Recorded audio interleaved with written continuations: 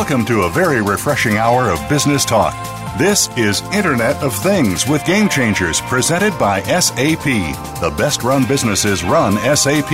You'll hear from the innovators who know how to use game-changing technologies and business strategies to shake up the status quo in your company's future with totally new sources of information that will change the way you run your business.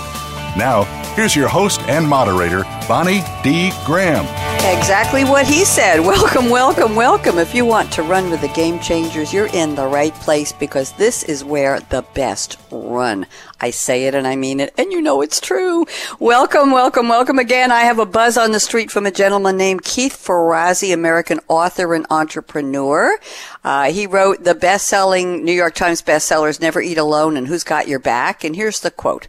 Well-managed, dispersed teams can actually outperform those that share office space. But here are the must-haves: the right team, the right leadership, the right touch points, and the right technology. That's almost a primer, or a primer, if you will, of how to do brainstorming and collaboration remotely, and that just happens to be our topic. Let's level set a little bit here.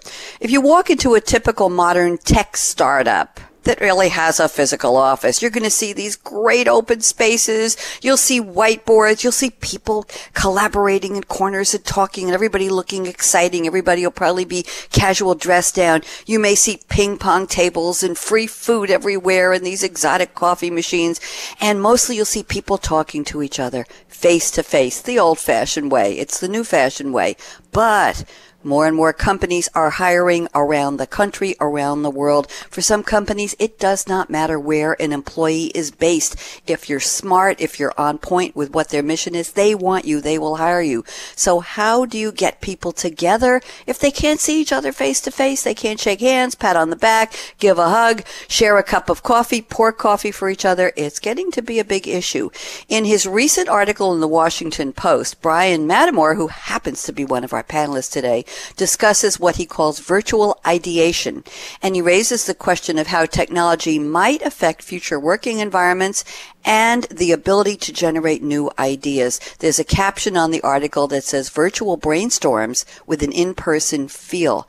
Next-gen technology can help remote coworkers connect and innovate, and that's our keyword today, innovate better in a digital-focused workplace. Amen. So, this is Internet of Things with Game Changers. Why are we talking about this topic? Because the Internet of Things is all about innovation. You know that. You hear our shows. Where does innovation happen? What kind of environments do we need? What kinds of people? The experts speak. I am so pleased to welcome three ideators. They're all experts on this topic. Let me tell you who they are. They've all been on before. First up in a moment, I will welcome back, very happy to welcome him back, Brian Matamor. I just quoted him. He's the co-founder and chief idea guy at the Growth Engine Company. Never ceases to amaze me how innovative his title is. So there you go, Brian. There's kudos, props for you. Joining him is Christopher Bishop. He's been on before. What a background Chris has. He is now the chief reinvention officer at a company called Improvising Careers, and we'll find out what that all means. And rounding out the panel is our own one and only Ira Burke, who is a VP of something at SAP. I can't keep up with his title. Ira, what's your title today? Solutions, go-to-market? Vice President, Sales Placement and Enablement, so part of go-to-market for the HANA database team. Okay, thank you very much. I never know because Ira's bio seems to change every 3.5 weeks because he's on every month, so we have to keep up with him. So, gentlemen, welcome, and I'm delighted to have you on. Such an exciting topic, and it was actually suggested to us by Brian Matamor about a week ago, and here we are. So, Brian has sent us an opening quote from Richard Bach, B-A-C-H, Bach, Bach, however you pronounce it. You may know him as the author of a little book that was kind of successful back in the 70s called Jonathan Livingston Seagull and Illusions, The Adventures of a Reluctant Student. He wrote works of fiction, and he was fascinated, still alive, born in 36, fascinated with flying, with planes. He had a love of aviation. His books are related to flying in a metaphorical context. He's been interested in flying as a hobby since he was 17 years old. Anybody who's not familiar, Jonathan Livingston Seagull is a story about a seagull who flew for the love of flying rather than merely to catch food. The manuscript was turned down by many publishers until Macmillan saw it as an aha. There were pictures of seagulls in flight by photographer Russell Munson. The book contained fewer than 10,000 words, which apparently was a level, Brian, where you thought you were going to have a successful book. For some reason, Wikipedia seems to think we need to know that it had fewer than 10,000 words, but it sold 1 million copies and more in 1972 and became a #1 bestseller. So here's the quote, not the one you're expecting, all of you. Here's the quote.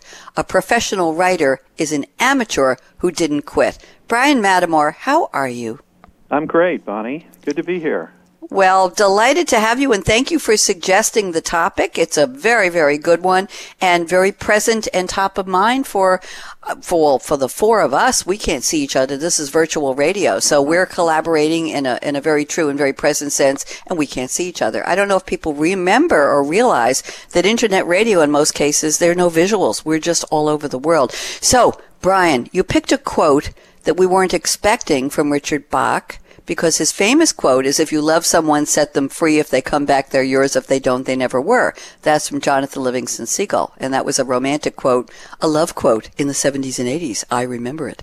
So why did you pick this quote? A professional writer is an amateur who didn't quit. I love it. Go ahead. Well, I picked it because I've now written 3 books on ideation and innovation process. And in school, in elementary school, I had a terrible time writing. I was a terrible writer, and when I got to Dartmouth, it wasn't moron writing, but it was English 5, which those people who couldn't write very well were put in those classes, and I had such a difficult struggle with it.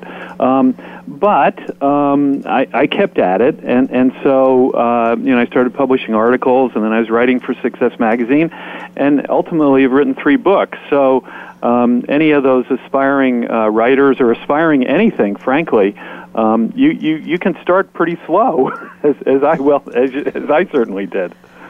And tell me something, Brian. We're talking about virtual. We're talking about remote workers. We're talking about people who can't, as I said in the beginning, pour each other a cup of real coffee in front of each other and that attaboy or attagirl or atta whoever you are, pat on the back, or let's sit around the real table and make eye contact. So how does this writing quote relate to this topic? Well, I think for me, we got an assignment from a large pharmaceutical company, and they said, we'd like to come up with some new ideas for some new products, some new ways to merchandise those products, new distribution models, etc. And but we have 18 offices worldwide. Can you help us do that? And they said, we don't have a budget to fly you to 18 countries to go facilitate those in-person ideation sessions. Can you help us? And frankly, my first thought was no, because I recognize I've spent my whole career, facilitating in-person ideation sessions, and I thought this is not going to work. But not unlike Jonathan Seagull starting as an amateur, I've become a professional, if you will, on how to do remote ideation sessions. And the thing that I would say about it, the critical thing that was a eureka when I finally had it, I didn't have it at the beginning, was that you have to think of these sessions very, very differently than you would a normal ideation session. And we can get into the specifics of that. But if you think of different environments, mountain climbing or scuba diving or walking or playing a sport, whatever these things are, there are different laws and tools and equipment associated with each of those different environments, and you have to play them very differently. And as soon as I had that revelation or eureka moment, I understood that I had to design these sessions very differently with very different rules. Thank you. And I'm thinking, Brian, that for this quote, professional writer is an amateur who didn't quit, I'm thinking we could change out a couple of words in that. A well-oiled remote team is a team that may start out with a bunch of question marks but doesn't quit. I don't know. What do you think? I think it's absolutely true. I mean, part of the ideation or brainstorm or creative process is you don't quit. I mean, you've got to generate a lot of ideas in the work that we do. Probably the average is about maybe 10 to 15% of the ideas generated are any good. So if you start with 85% bad, you don't want to quit. You want to keep going. There you go. Thank you, and I'm glad you kept going with your writing. It sounds like you figured it out. A lot of us did. I was so shy I never wanted to speak in class in many of my classes early on. And in college, I've sat in the back of the room. I was just mortified about talking for some strange reason. And here I am, paid to talk professionally. So who knew, as they say, Brian? Brian, delighted to have you back. What happened to your middle initial? Didn't you used to be Brian W. Manamore? Yes, I still am. It's William, so it's still there.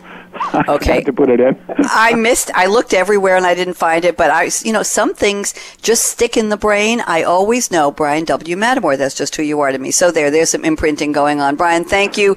And Brian invited his pal and somebody who's been on the show before, and we're so happy to have Christopher Bishop, who is now the Chief Reinvention Officer at Improvising Careers. Couldn't be better suited for this topic. And Chris has sent, may I call you Chris, or do you want to be Christopher today? Who do you want to be? Chris? No, Chris is fine. Yep. Chris is good. Delighted to be here. Okay, we are too. Chris has sent us a quote from Benjamin Franklin, and if anybody doesn't know who he is, Benjamin Franklin, FRSE, I love the letters after these names, January 1706 to April 1790. Apparently there were two questionable dates. He was either born on the 6th of January or the 17th. I'm not sure it matters. An American polymath, one of the founding fathers of the U.S. And Chris, in terms of improvising careers, I am always fascinated with the descriptions of people who have come in to be part of our quote-unquote lore, people who are just, we quote them all the time. We think about the inventions, what they brought to us in terms of things and concepts and institutions. Well, Franklin was an author, a printer, a political theorist, a politician. He was a Freemason, a postmaster, a scientist, an inventor. He was a humorist, a civic activist, a statesman, and a diplomat. I wonder if we had to sit down, Brian and you, Chris, and Ira Burke, our third panelist, and we had to pick individual words, and we had to do it in fewer than 12 words, what we do or what we've done in our lives. I wonder if we could have such a concise list, but I digress. Franklin was the first U.S. ambassador to France. He became wealthy publishing his Poor Richard's Almanac and the Pennsylvania Gazette. In his 20s, he authored Poor Richard's Almanac under the pseudonym Richard Saunders. He pioneered and was the first president of the Academy and College of Philadelphia, which later became the University of Pennsylvania, Penn to us. He was the first secretary of the American Philosophical Society and elected to its president, and he became a national hero for going against the Parliament of Great Britain to repeal the unpopular Stamp Act here in the States. Kind of a guy who had nothing else to do. What can I say? So here is the quote. When you're finished changing, you're finished. I love it. Chris Bishop, officially welcome back, and tell me how you picked this quote. Well, thank you. So I'm a huge Ben Franklin fan. I'm a firm believer that sort of everybody is waxing philosophic here. Everybody has sort of polymath capabilities that they may or may not recognize.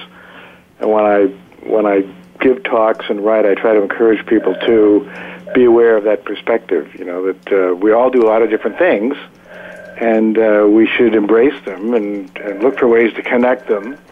And you know, that we all have that sort of capability. Certainly not to the degree that Ben Franklin does, but I mean, my wife and I actually took a pilgrimage to Philadelphia and hired a context tour guide to take us around for 3 hours to where Franklin had lived and where he worked and where he went to church and where his printing shop was. And so, but again, encouraging in the global borderless workplace, sitting here in 2018, certainly everyone, but especially people in college and young workers, millennial workers, to think about the fact that they're going to do a lot of different things over the course of their lives, just the way Franklin did. Mm-hmm. Because they can, not because they have to, because we're at a tipping point in time in terms of technology and culture and globalization, where people can do lots of different interesting things, some concurrently, some sequentially. Thank you very much. And I have, speaking of Franklin, I have some sad news. I just got the blast that Aretha Franklin has passed away, and it just hit me that we're talking about Benjamin Franklin. Another innovator. Let me take a breath. Yeah, Okay. Yeah, we were waiting for that. I'm sorry, I didn't want to bring a downer, but it just came across on a blast on my phone, and I said, okay, maybe this is worth. That way, we're grounding the show, and we are live, and it is. Today is August 16th, 2018. Just to level set. Thank you, Chris. I think it's fascinating that we didn't have internet. We didn't have communications tools. We didn't have cell phones. People were isolated. They had to go places by foot, by carriage, by horse. Benjamin Franklin did all this seriously in his day and age. He accomplished so much in the 1700s where we can look back and admire him. Isn't that amazing? It is, really. I mean, it was all sort of analog. I mean, printing information on paper and selling it on the street or tacking it up in a tavern Yeah, he did it. He figured it out. Everything was remote in those days until you got to where you needed to go and you could talk to people. It probably took weeks for letters to arrive. So very fitting for our topic. Thank you, Chris. And now let's go to Ira Burke, who's been waiting so patiently. Ira is quoting for us today Lou Holtz, full name Louis Leo Holtz, born in 1937. I call him a young guy. Former American football player, coach, and analyst. Well, he only has 3 descriptors, Ira. What was he doing with his life? He was just the head football coach at the College of William and Mary, the North Carolina State, then the New York Jets, the University of Arkansas, University of Minnesota, University of Notre Dame, and University of South Carolina. And his career record, and somebody must know what this means, 249, 132, 7. He's the only college football coach to lead 6 different programs to bowl games and the only coach to guide 4 programs to the final top 20 rankings. He was elected to the College Football Hall of Fame in 2008, and he joined ESPN in 2005 as a college football analyst. That's where the analyst comes from. Here's the quote. I'm scrolling down here. If what you did yesterday seems big, you haven't done anything today. Ira Burke, how are you? Doing great, and you read that long list of Lou Holtz's accomplishment, but you didn't stop and pause on the time when he was the head coach at North Carolina State, which is, of course, when I was his fan, because that was my favorite team growing up. Right? I know. I have to tell everybody. I moved to Durham, North Carolina, 11 months ago, and Ira grew up here, and Ira Burke has been very, very, very vocally jealous of where I am. So you love to go back to your roots. So thank you very much. What was it like when you were there and Lou Holtz was on the football, in charge of football? Well. So first of all, the big sport was always basketball. But even so, right? It's great. He has great inspirational quotes, and the one for today, right? So it's so easy when you're trying to do innovation, when there are all these barriers, whether it's physical distance or anything else, to remember why it's important to stay motivated. So he's always a great source for that. He absolutely is. And Ira, tell me something. I told you about Brian Mattamore's article in the Washington Post about remote teams and virtual ideation and working from different parts of the world and getting people to collaborate well so that you could actually embrace and enjoy innovation in companies today. And instantly you said, yes, and we can relate this to Internet of Things. So why don't you connect the dots or follow the breadcrumbs for me? How does this relate to IoT? So in a number of different ways, right? So first of all, IoT is always an innovation topic for us, right? What can we do with it? So any work that we're doing around IoT, almost by definition, is an innovation discussion. So whatever we're going to discuss here, whatever new ideas we can share, apply directly to people working in the field of IoT. And of course, it can help, right? So any technologies that can benefit remote teams, and IoT certainly can contribute to that category, so it's another way that it connects. And then nothing whatsoever to do with IoT, but Bonnie, I think you know as well as anyone how hard and how much creativity it takes for us, right? So here at SAP, working in a very distributed, very remote environment to create a sense of community and to share information and to be innovative, and that's another reason that I really love the topic for today. Thank you very much, Ira. Good choice. And thank you to Brian for reaching out with us. So let's go around the table and find out a little bit about our 3 panelists. Let's catch up. Brian W. Mattamore. Now, I can't stop saying the W. I'm sorry.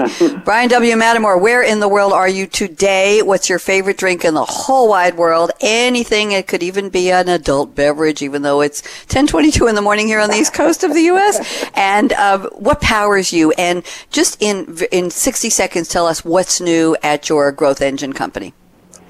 Okay, so I'm here in Norwalk, Connecticut at my company Growth Engine. We're an innovation agency. In terms of my favorite beverage, I thought it would actually be fun to create a new beverage, or one that I've never tasted before. I'm mixing it together now. So I'm Brian. mixing together some So Brian, yes. swept orange-flavored seltzer with some unsweetened Gold Peak tea, and I've never had this combination before. I don't think I've even ever had seltzer and unsweetened iced tea before, so let me take a sip. Let me see how this is. Yeah, please do. We're having an on-air tasting, everyone. We've never had remote tastings before. It's actually pretty good. It's refreshing. I don't know. Thank goodness. I might actually drink this. It's pretty good. So we didn't want to hear you having an adverse reaction on the air, Brian. So anyway, that's my beverage choice. In terms of what we're up to, my gosh, we're doing some really fun things. I just got back from Bentonville. There's a famous retailer down there, and we were doing a joint ideation session between them and one of our frozen food clients, and so that was fascinating to get the buyer at Walmart to be part of our ideation. And so we had the buyer for 3 hours, which of course is virtually impossible in these times, right? But we ideated new products together, and it was great. Then a few weeks ago I was with the Copyright Office, the U.S. Copyright Office, and we were working with their executive team to invent new growth. Well, I don't know if you'd call them growth strategies, but how they sort of reinvent themselves to do a better job of servicing their clients. They're part of the Library of Congress, and so that was a fascinating and wonderful event as well. Very exciting. Chris, I'm going to get to Chris in a second. Brian, the idea that you can have a company dedicated to helping other companies innovate, was this a breakthrough thing you came up with when you created the Growth Engine company? Was this something where perhaps investors or angel people looking, or what we call the circle of the FFF, family, friends, and fools, said, seriously, Brian, a company about innovation? How are you going to deliver that one? Was there a lot of pushback? Early on there was. I had trouble figuring out how to make a living at it, so I was, writing, and then I'd get an assignment I remember I got an assignment to name a new cheese Frito, but I was fascinated with the creative process, and so began to learn a lot about it. I began to write about it, and I was asked to do a session, and I said, oh my gosh, I could maybe turn this into a business. And then after I've literally done over 1,000 ideation sessions now. I was then able to evolve that into not just ideation, but innovating and helping companies bring products and ideas to market. So more than just the original ideation session. So not unlike the quote I shared, that was another sort of amateur becoming a professional, trying out different things, and having the passion to pursue them wherever they led, and frankly not knowing how I would make a living at the beginning. Thank you very much, and that's a perfect segue into getting to know Chris Bishop, who is the Chief Reinvention Officer at Improvising Careers. Chris, Brian W. Matamore is the poster child for Improvising Careers, would you say?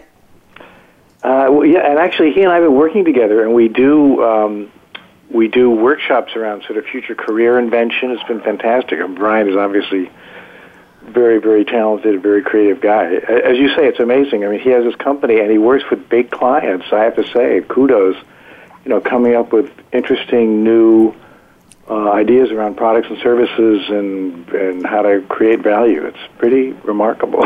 It is pretty remarkable. And let's catch up with you, Chris Bishop. I know you're all over the world all the time. Where are you today? And what's your favorite drink? What powers you? And give us a little quick look at what your company is.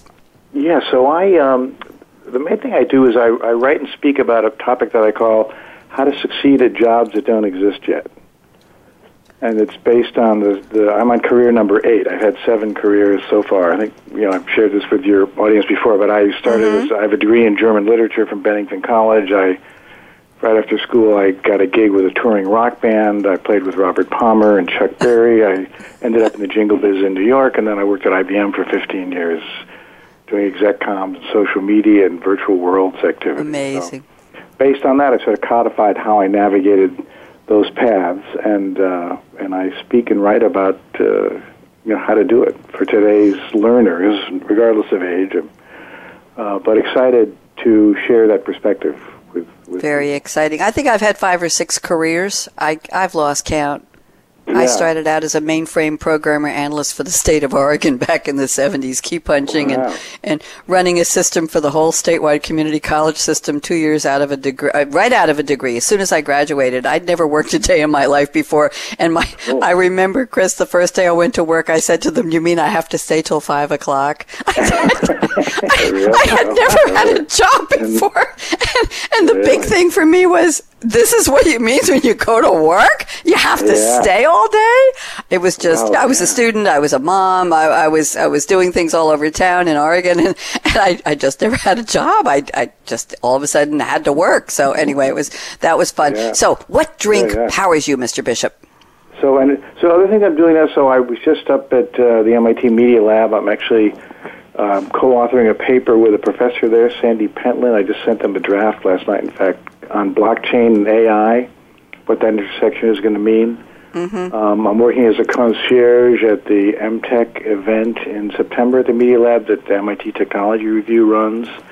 I'm going to London later in September to give a talk at the Open Data Science Conference on a topic I call Your Brain's Too Small to Run Your Business.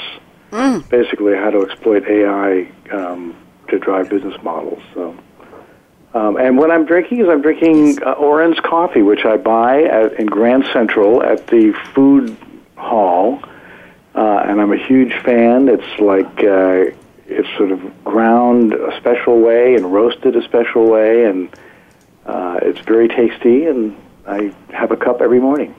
Very nice. Thank you very much. Obviously, it's powering you to do amazing things. Appreciate that. And now let's get to Ira Berg. By the way, we're not taking a break because it's 5:30 and we've got so much to talk about. So, Ira, where are you today? I know you've just come back from 6 weeks of traveling all over the world for SAP.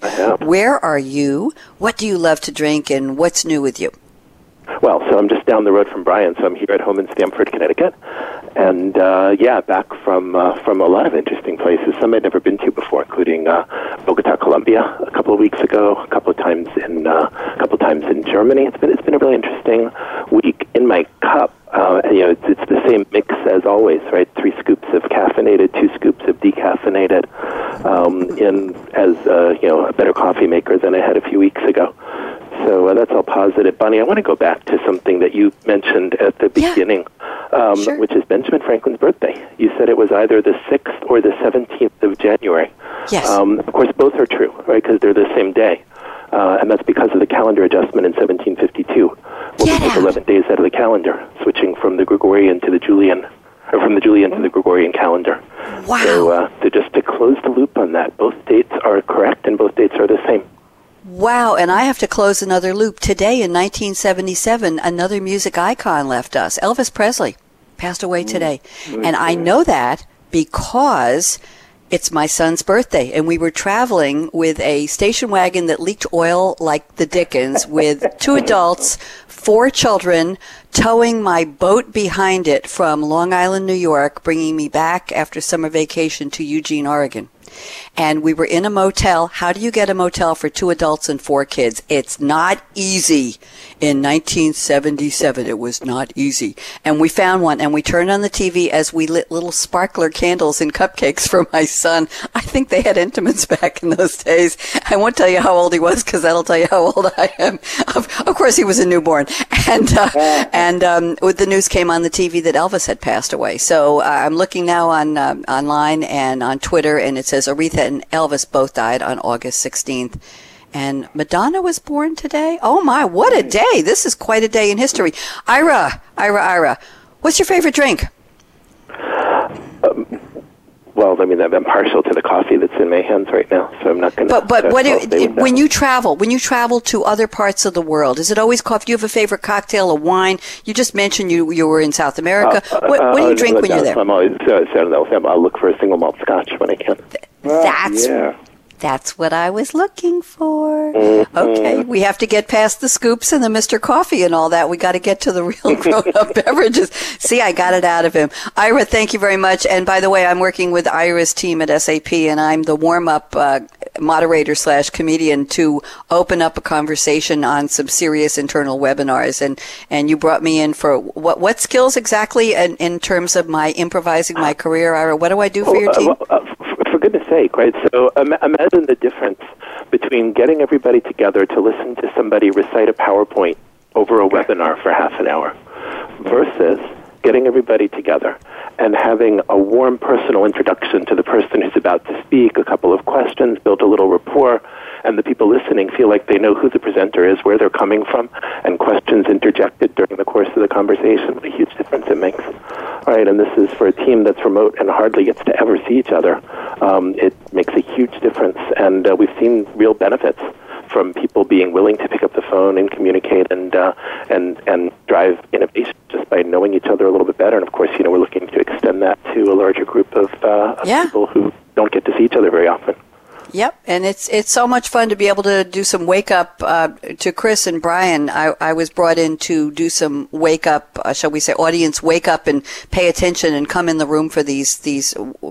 Well, they're slide-driven, basically. They're for internal sales techniques and how case studies and proof of concept. And they're serious things, but I come up with trivia questions, and I ask them in the chat window and have people answer me, and I call out their names and make everybody feel welcome. And then I introduce the guest speaker, and we go on with the session. It's typically about an hour long. And Ira, thank you, because I'm enjoying it, and I think it is helping to connect people and feel like we're real people and not just slide readers. Thank you very much. And by the way, happy birthday to Madonna. She's 60 today. So what a day in music history. Aretha and Elvis have left us, and Madonna is entering a whole new era.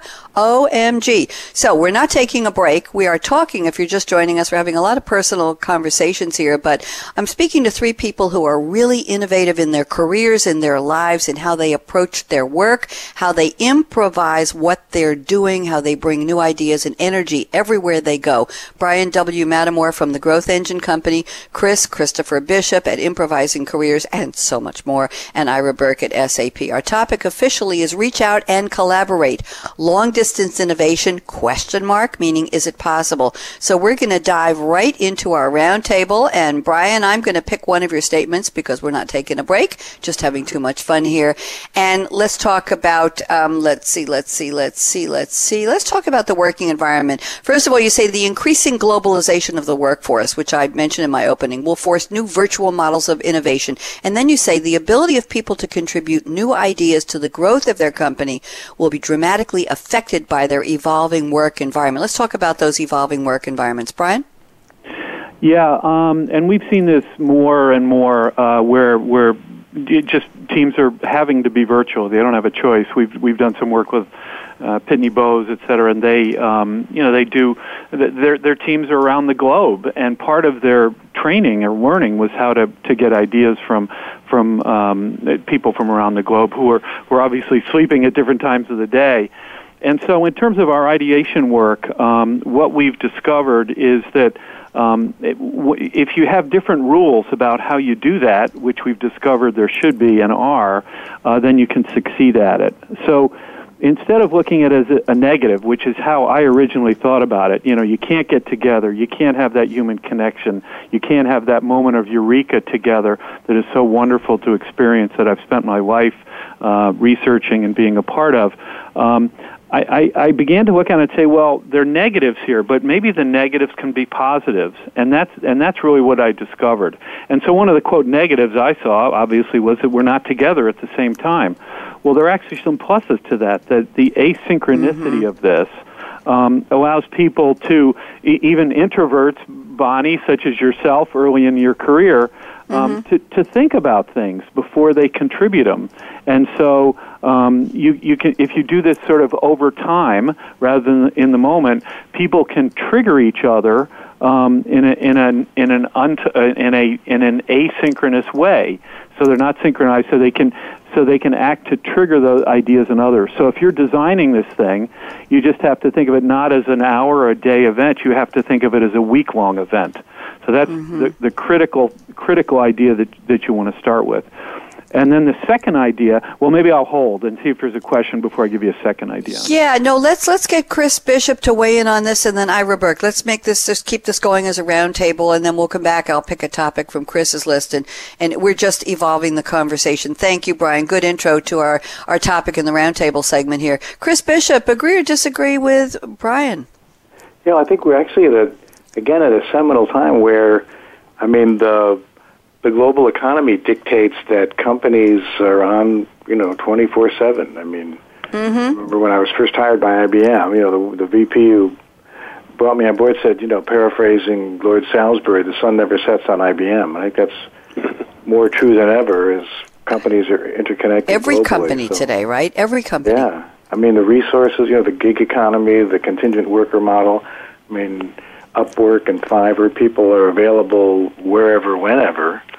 You can get resources engaged, whether you're at a big company like SAP or IBM, or if you're like a freelancer, working for a bunch of different companies. I mean, so we need smart ways to collaborate in this virtual space. I think Brian has great ideas about how to do that. And fortunately, there are more and more tools that are easier and easier to operate. I got to say, as a technologist and a futurist, I wish they were better, but they are what they are.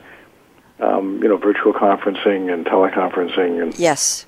But you know what rocks, Chris? Like what rocks is being able to do radio remotely, right? Yeah. And if we didn't have that ability, I couldn't have ideated, Brian, I'm going to borrow your word, I couldn't have ideated the concept for Game Changers Radio back in 2011 when I said to my manager, let me start a thought leadership show for SAP. We'll get people from around the world to come on and just have a conversation, and we'll find a vendor, we use World Talk Radio, to get those voices together and get them out to the world. And if we didn't have something that was at least workable and reasonably seamless, which I think we are, I couldn't have come up with this idea. This was just born out of okay, let's try it. That was all it was. So you're right. You have to have the tools, you have to have the willingness, you have to have the ideas, and you have to have people to, one of our lead words in our topic today, collaborate and innovate together. And here we are. Thank you, Chris. Ira Burke, join us on this. What are we talking? We're talking about the idea of work environments for remote, for global, for bringing ideas together. What are your thoughts on what Brian just shared? And Chris? Well, yeah, so first of all, I think Brian made a super important point about the counterintuitive nature of what we're doing here, that even though it seems like there are some negatives, the truth is that we're going to uncover a lot more positives as we go through it, and that there were rules for getting it right. Bonnie, you put together, in order for these broadcasts to be successful, you put together a pretty extensive set of rules for how we get ready to put this together. And imagine if it was otherwise, right? That there have to be rules if we're going to pull together a diverse group of people who've never met each other, and we're going to have a successful time on the air. And because we're all remote and separated, we all recognize that there has to be a really strong framework to make this effective. And that's one of the real positives that comes out of doing innovation when we don't have the crutch of just kind of walking into a room and seeing what happens. Wow. Well, Ira, thank you very much. I had never thought about that. I just thought that I require Brian and you and Chris know for our listeners, there is a PowerPoint deck that I require my guests to complete with their bio, with their opening inspirational quote, and with 5 narrative statements, short paragraphs about what's important to them on the topic once we distribute the title of the show and an abstract. That's the basis for my opening monologue. But I've never had it framed quite that way. There are rules because in a way we are ideating, innovating, we're working remotely and putting it together. And there are some rules. I guess I'm the leader with the rules and we all come together and agree on them. Thank you, Ira Burke. I'm having a revelation here. Very, very interesting. Ira always has such wonderful words of wisdom. I'm circling back around to Brian, and I just want to read one more statement from you, Brian, before I go into some Internet of Things fascinations from Chris Bishop. You say, Brian Matamor, the creativity of employees is the single greatest underexploited resource on the planet. Let's just quickly go around the table on that, because I know you all have something to say. The creativity of employees is the single greatest unexploited resource on the planet, meaning tap into the team you already have. Brian, explain, please. Yeah, I think I should say it's important to know that when we do ideation remotely and get people to be creative, we are using stimuli to trigger people. So this is not traditional brainstorming, which really has been shown not to work.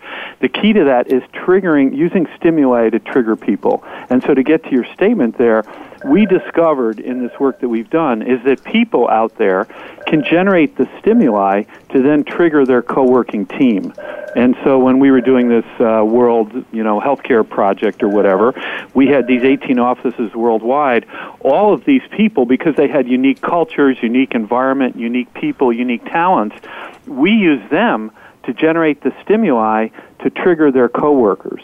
And so the key here is it's putting faith in all the people that you're working with about their inherent creativity and differences and championing those and leveraging those to get new ideas. And so I say it's the most underexploited resource because in a command and control environment versus a bottom-up, democratic, using everybody's unique talents environment, you're not getting the best out of your people. Thank you very much. I guess that's the goal. Chris and Ira, let's get your thoughts on this. It's a very powerful statement about, what do they say? The old statement was charity begins at home. I'm thinking of look in your own home, see what you've got. You can make anything for dinner if you actually look in the cabinet, look in the fridge, and create something. Who was it who's making a drink today? It was you, Brian Matamore. You're ideating a brand new drink. Interesting. So, Chris Bishop, thoughts on what Brian just shared?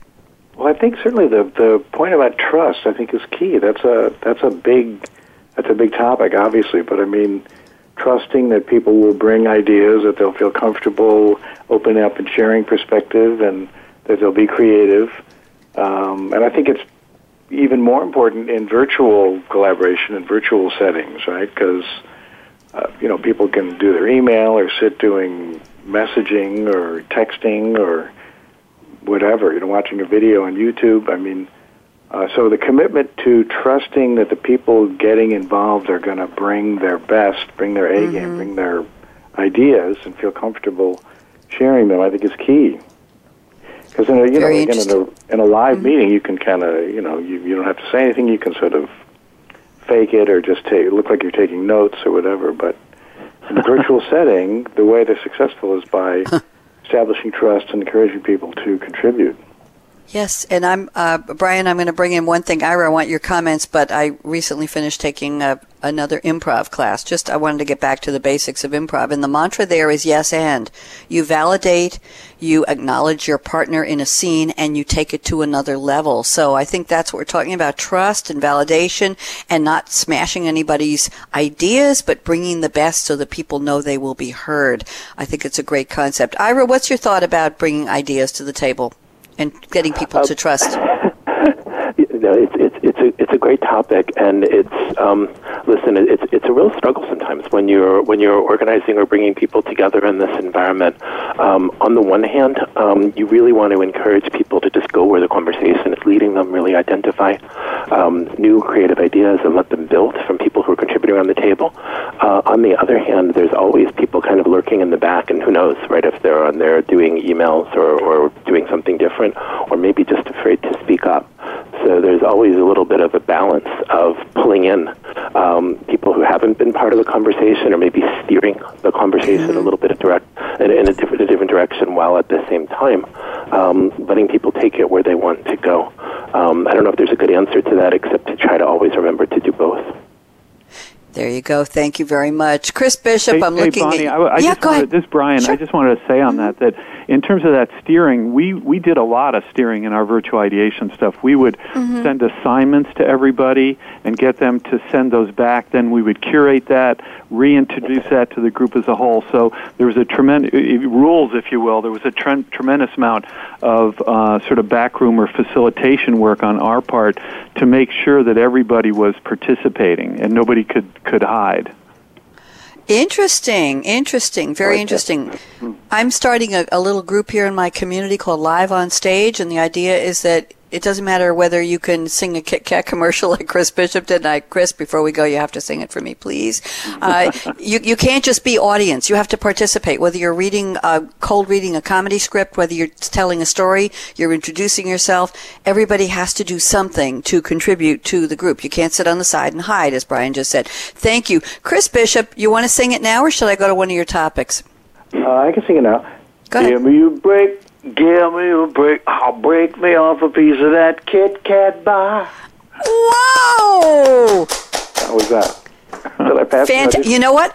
I clapped hard enough that the light on my desk turned on by itself, and it's not it's not a digital light, Chris. It just triggered the switch, and I've got a lamp on my desk. That was amazing. It was the singing that did it. This is a day for the record books. Okay, so let's go. Chris, you're talking here about just appreciating that this is the Internet of Things with Game Changers. Let me just read a couple of very interesting statements from you. You say, as the Internet of Things continues to evolve, you'll soon be talking to your clothing. And Chris says, I look forward to the day when my house will recognize my face and open the door when I walk up to it. Let me see. Choosing whether to put a chip in your baby will become a routine decision for parents in 5 years. And you say 3D printing of organs and tissue will transform medicine. Some great ideas there. If we didn't have remote ideation, we wouldn't have this, would we, Chris? Tell me about some of your favorite innovations. Well, so I'm doing a lot of work in sort of 3D face recognition and face authentication recently. And I think the implications are huge, especially in sort of high-traffic transit areas like train stations or access to events or border crossings, or even, British Airways is using face recognition in Terminal 5 at Heathrow to allow people to get on planes without having to show any kind of paperwork. So that's an area that I focus on sort of biometrics, and especially face, because face is pretty hard to manipulate, and you always have it with you. It's always public. It's always out in the world, bordering on scenarios like The Matrix, where Tom Cruise has his eyes replaced, right? But I think it's it's a way to the broader picture is a way that it provides a way for secure authentication, as a way to thwart cybersecurity threats, as a way to provide authentic and quick identification across a range of use cases. So that's one area I've been writing and speaking about recently. Fascinating. Thank you. Ira, this is your area. When you and I collaborated remotely, keep going back to that. That's our topic about 5 years ago on putting together this particular radio series, which is now one of 38 series that I produce and host for SAP. I think 17 or 18, 19 are live this year. Ira, you came up with the idea for a show called The Internet of Things with Game Changers, and we've certainly covered a broad range of topics under that title. But let's go back to some of the interesting things that Chris just talked about. Are you still fascinated with IoT, Ira? Is that still your core focus? Listen, it's not core, but it's a critical part. It's a critical part of what we do, and so it's for sure part of the core. We are these conversations, right, that we have on the radio have been a great way to explore the different ways that people are innovating, bringing together people, again, under the topic of innovation, who don't normally get a chance to speak together like the four of us right now, and just to be able to exchange ideas, to do that in a forum. Sometimes even people listening live on the radio, we see them tweeting and sharing their own ideas, and certainly encourage people to do that as well. So I think that this opportunity for remotely collaborating is really important. It's essential if we're going to be sharing ideas. It's no good just sharing ideas with the people that you can see down the hall.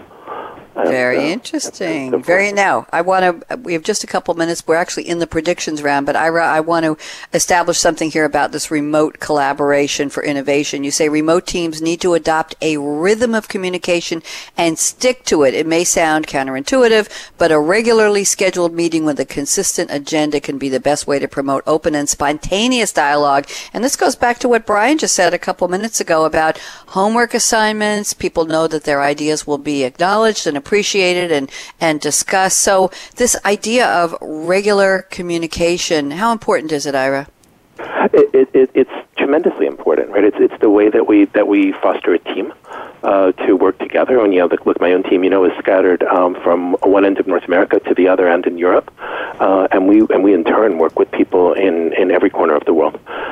So in order to be effective, we need a good working relationship. In order to have that relationship, you need a place where people can speak, and we do that.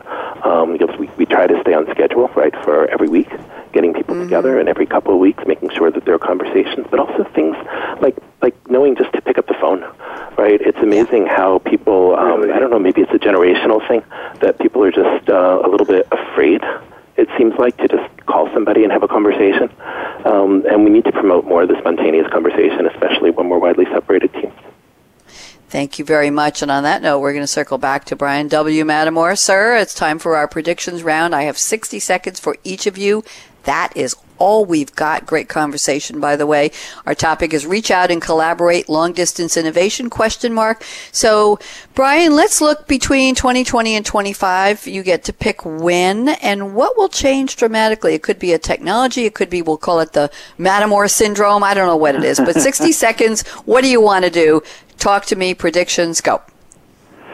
Well, I do think that, if we presume ideas are important to the future of the world, and they are, and if we assume that people and the time they spend at work is one of the biggest investment an organization has, I think it's sort of almost a foregone conclusion that in the future, and that we're working virtually and globally, that we will have global virtual ideation facilitators. And there's certain skills with that. Introverts can do this extremely well. But they'll need to be, facile and used to using ideation process, and they will also, frankly, need to be able to manage all the others around the world. And so it's a combination of interesting skills and that they'll go into this global virtual ideation facilitator future job.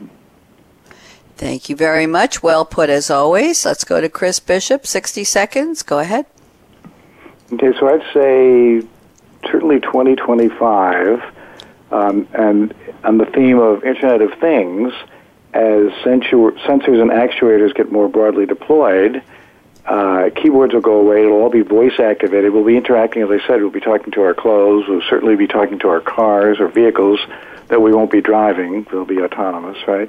Talking to buildings, talking to appliances. I think that the ML, to some degree, with the implications for AI, they'll be intuiting what we're trying to say, what our needs are, what the interaction might be. So shorten the cycle time to value in terms of interaction with technology. Thank you very much. Ira Burke, 60 seconds, all yours. Vite, quick in French. Go. Listen, I think that we've been talking a little bit about counterintuitive ideas that come from this concept of remote ideation, and I think the more things we discover that we can do remotely, and the better we get at using the tools, and the more disciplined we get, the more we also discover things that need to be done face to face. And I think that what we're going to see over time is a much better intuitive understanding, a much better discipline of knowing what you really can do when you're remote, and how you can change the nature of how teams work remotely, how to make the best use of those limited times that you do have working with people face to face, using the remote technologies to extend the network of people that you're reaching, and create better ideas than you ever could with the people that are within reach. And I think the more we see both of those disciplines coming together, better technology to support better remote work, better discipline, better communication, also improves the way we work when we're actually face to face. And I think we'll see more of both. Thank you very much. Appreciate it. Fascinating topic. We were all over the map on this one because it's a huge topic, Brian Matamor. There's so much to talk about. The idea of creating and innovating, trusting people, triggering the ideas, validating people, encouraging them to think outside the box. working outside the box, if you will. All fascinating. Ira, I think there's a much bigger topic here, and we might have to do it again. So I'm Bonnie D. Graham. Thank you so much to my three very, very smart panelists. And Chris Bishop, that's the best singing we've ever had on Game Changers Radio. I'm so glad I asked you. Sometimes if we have extra time on a break, I'll ask a panelist to sing and I'll tell them I'll dance, but we've never had anything like that. I knew you were ready for prime time, Chris Bishop. Here's my call to action and a thank you to our intrepid, he's young, but he's intrepid and venerable, our engineer extraordinaire. Thanks, Aaron Keller at World Talk Radio for all week being there and getting us on the air and keeping us there. So here's my call to action. Fasten your seatbelt. What in the world are you waiting for? Go out and be a game changer today, just like Brian W. Matamore at the Growth Engine Company, just like Christopher Bishop at Improvising Careers and more, and just like Ira Burke at SAP. Bonnie D. Graham signing off. Have a great weekend. We'll be back with more live radio next week. Bye-bye.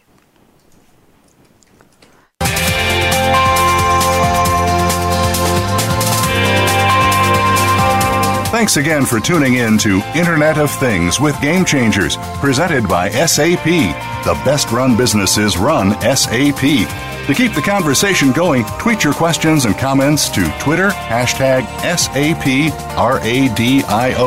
Please join host Bonnie D. Graham again on Thursdays at 7 a.m. Pacific Time, 10 a.m. Eastern Time on the Business Channel.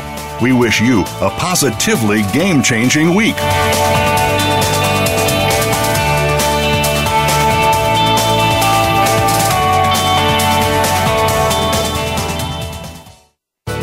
Thanks again for listening to the preceding program, brought to you on the Voice America Business Channel. For more information about our network and to check out additional show hosts and topics of interest, please visit voiceamericabusiness.com. The Voice America Talk Radio Network is the worldwide leader in live Internet talk radio.